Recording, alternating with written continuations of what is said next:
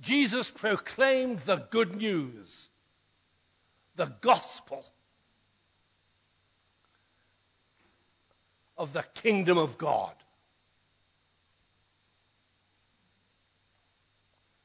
He didn't preach the gospel of salvation.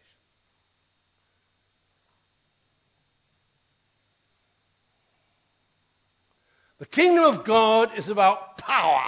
It's about government.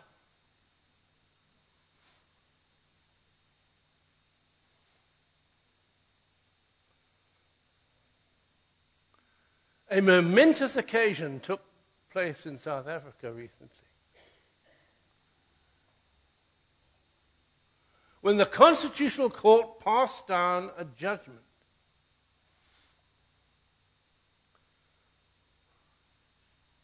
finding the president, his government, and parliament in contradiction to the Constitution, at fault with the Constitution.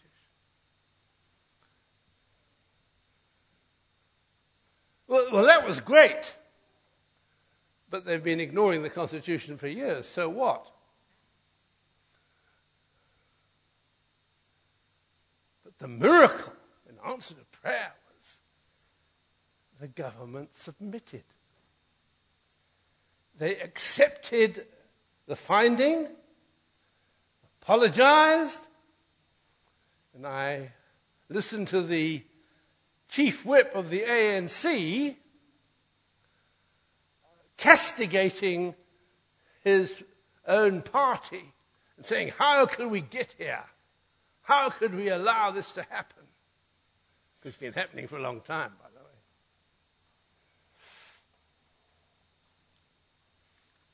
the way. So in principle, what happened was the executive power and the parliamentary assembly were brought to account before the judiciary, which is how a parliamentary democracy is meant to work, because there's nowhere ever meant to be unlimited power.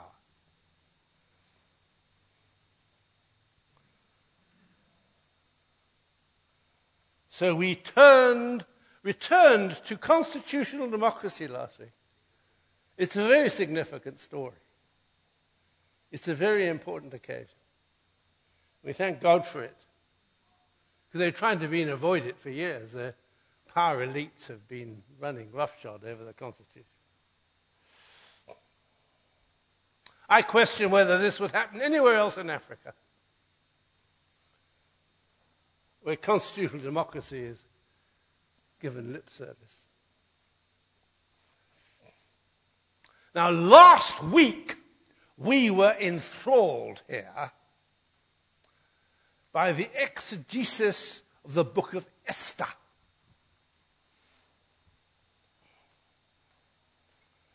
In which the king exercised absolute power. No nonsense about constitutional democracy.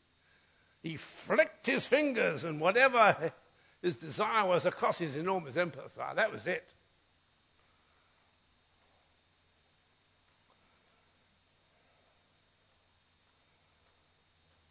As the narrative unfolded, we heard of two relative nobodies. One of the harem,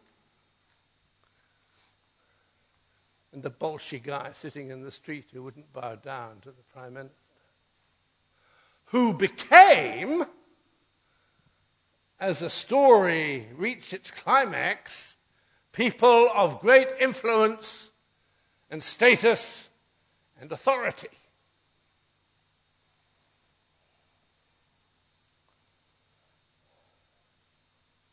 This was a result of a string of coincidences, if you believe such nonsense.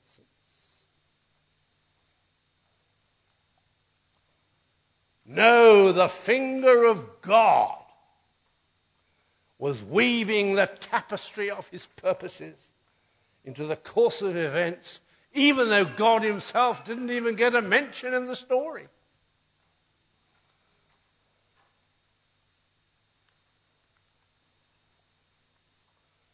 The survival of the Jewish race was at stake, and therefore, in a sense, the salvation of mankind, because the Messiah had to come through that stream. I was lucky, wasn't it? In the same way, our own lives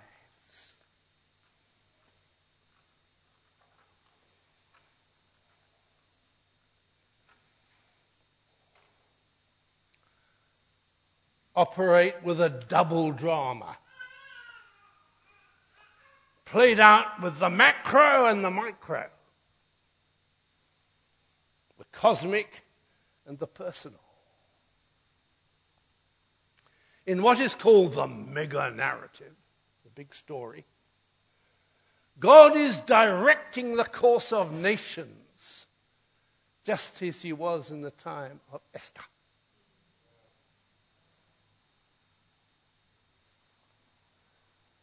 Notwithstanding the Middle East.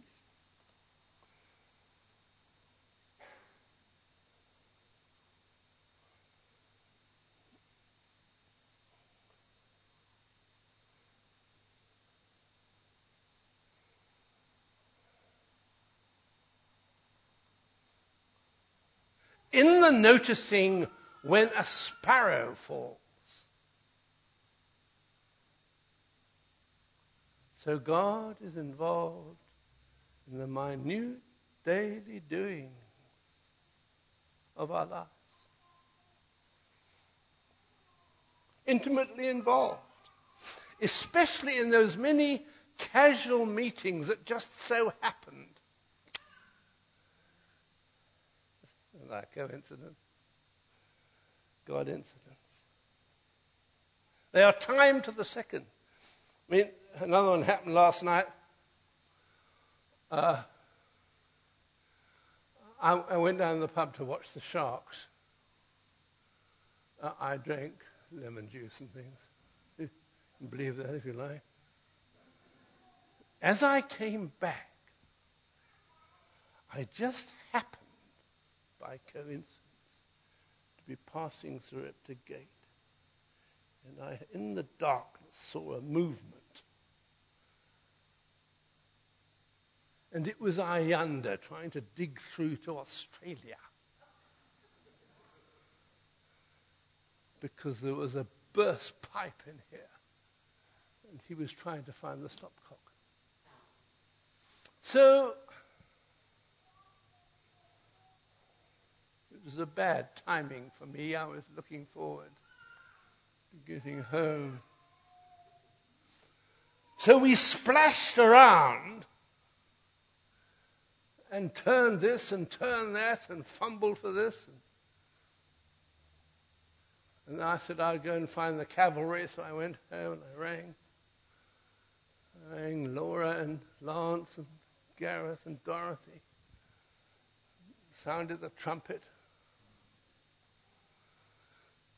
Just so happened. And Jane and I were putting on our boots and ready to come down and join the cavalry. And the phone went. And Ayanda was on the way and said, he's fixed it all up. He's found the stopcock. Stand down, stand down. He rang up the Bowden cavalcade and Lance went back to sleep. That stuff happens all the time. I mean, when I had finished finally typing up my notes for this ministry, my printer crashed this morning.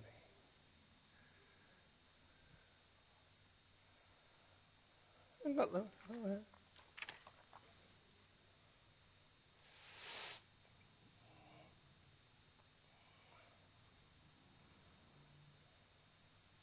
As with Mordecai and Esther, God has plans for our promotion, which the Prince of Darkness intends to frustrate.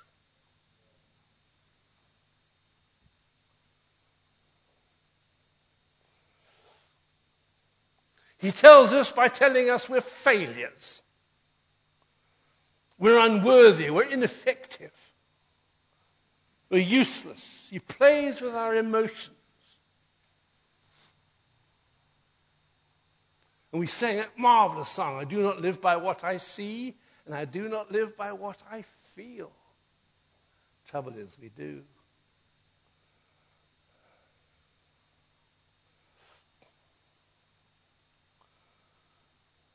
Recently, some long-term friends and colleagues of mine have shared with me how they are finished and want to pull out of this kingdom trek.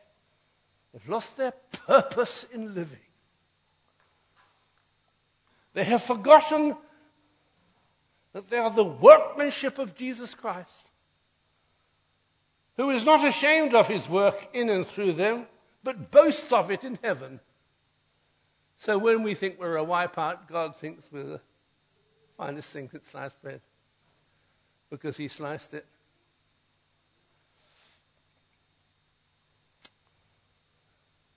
These, my friends, who have run out of puff,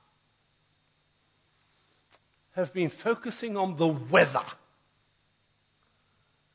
of their feelings and emotions and circumstances, which swirls around the mountain of their standing in Christ. Now, the mountain stands firm, but the weather changes.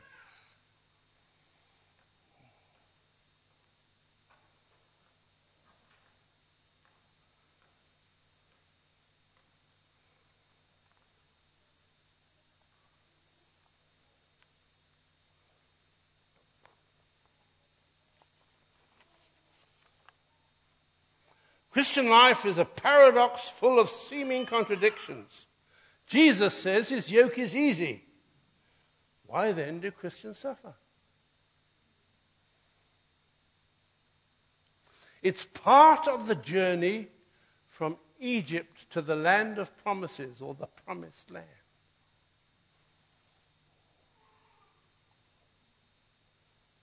We are being fitted to co-inherit the kingdom of God. We are training for reigning. And some of you say, well, I don't want to reign. It's not what you want.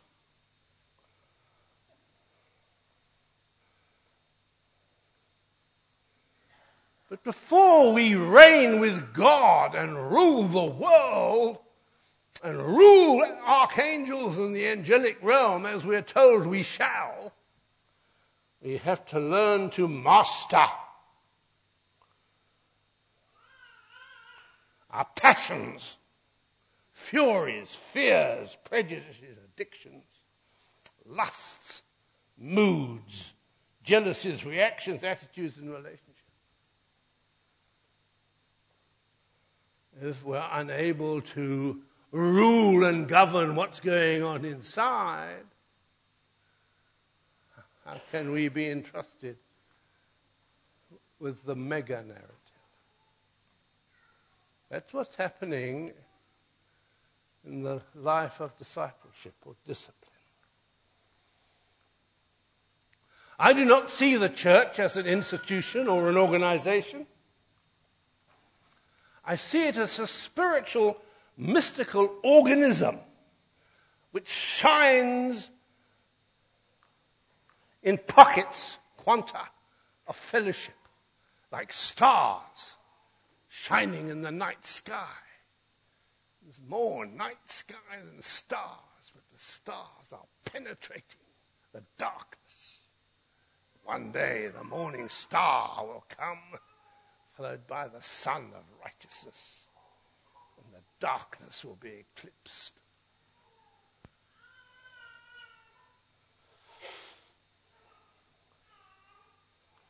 So Paul tells us terrible times will come. Well, I've heard the prophet say wonderful times will come. Well, Paul says terrible times will come. Both these things go together. The tares and the wheat grow together.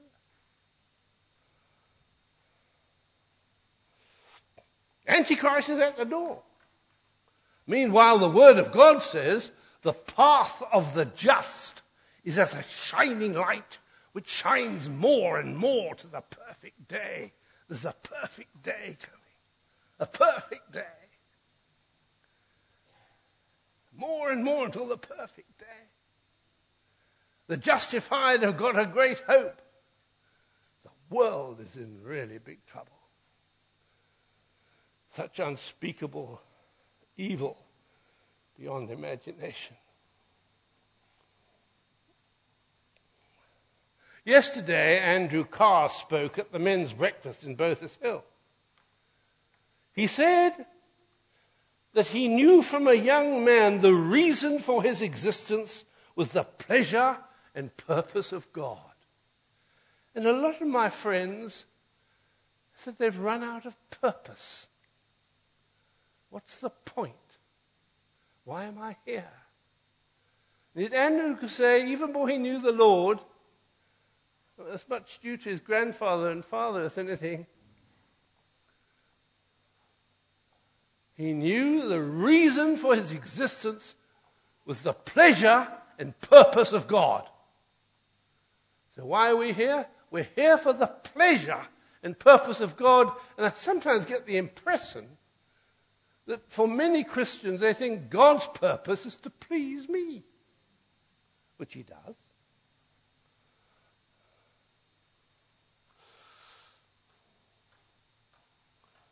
May we today recognize that God's purpose in each of our lives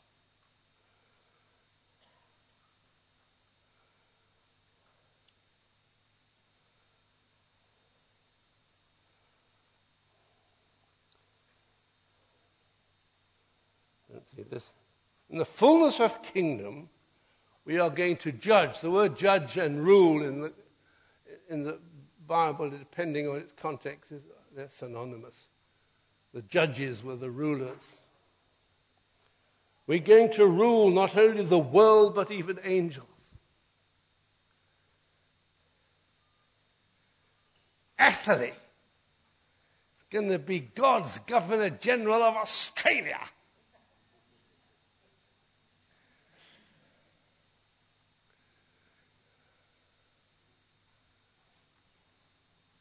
Someone's got Syria, but it won't be like it is now. So Paul says in 1 Corinthians 6, he says, don't you know? You're going to rule and reign and govern the world. God has invested in the human soul something of his own nature, which is lordship. And some people like that, other people don't want it at all. I mean, Alan Judd's not here. I think the last thing he wants to do is rule over anybody. But God's purpose is that we should rule, judge, reign with Christ over the world, not only the world, but the angelic realm as well. Know you not that you shall judge angels? Mighty archangels will stand to attention and bow. The child of the Most High God comes down. Which is why, beloved, we have to get our act together. Which is why the turmoils that are going on inside here have to be brought under that peace of God which the world cannot understand. Which is why you can go smack me in the face one way and another. And all we say is that your lot. Because we're in training for reigning. Know you not. 1 Corinthians 6, verses 2 and 3. Know you not. And what Paul was so angry about was that the Christians were taking one another to court over commercial issues to the pagan court. And Paul's attitude was this: it doesn't matter if you get wronged, but don't go and let the pagans decide. You're going to rule over the world. Can't you just rule over just a couple of million down here? This is God's perspective. This is God's word. This is God's purpose. This is what's going to happen. I don't know what's going to happen to President Zuma. I think it's irrelevant myself. But God says to me, Jonathan, don't you know you're going to rule the world? Oh. Okay. So get your act together. Because God's idea of government is not the world's idea. God's idea of government is washing people's feet. You call me Lord and Master, and that is right, for that's who I am, and this is how it works. He took a towel and a basin, and he washed their feet. It's not domination. It's not oppression. It's service. Edification.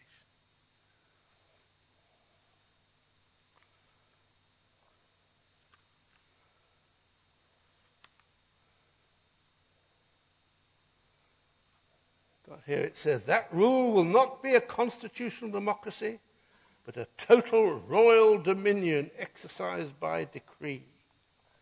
Get ready.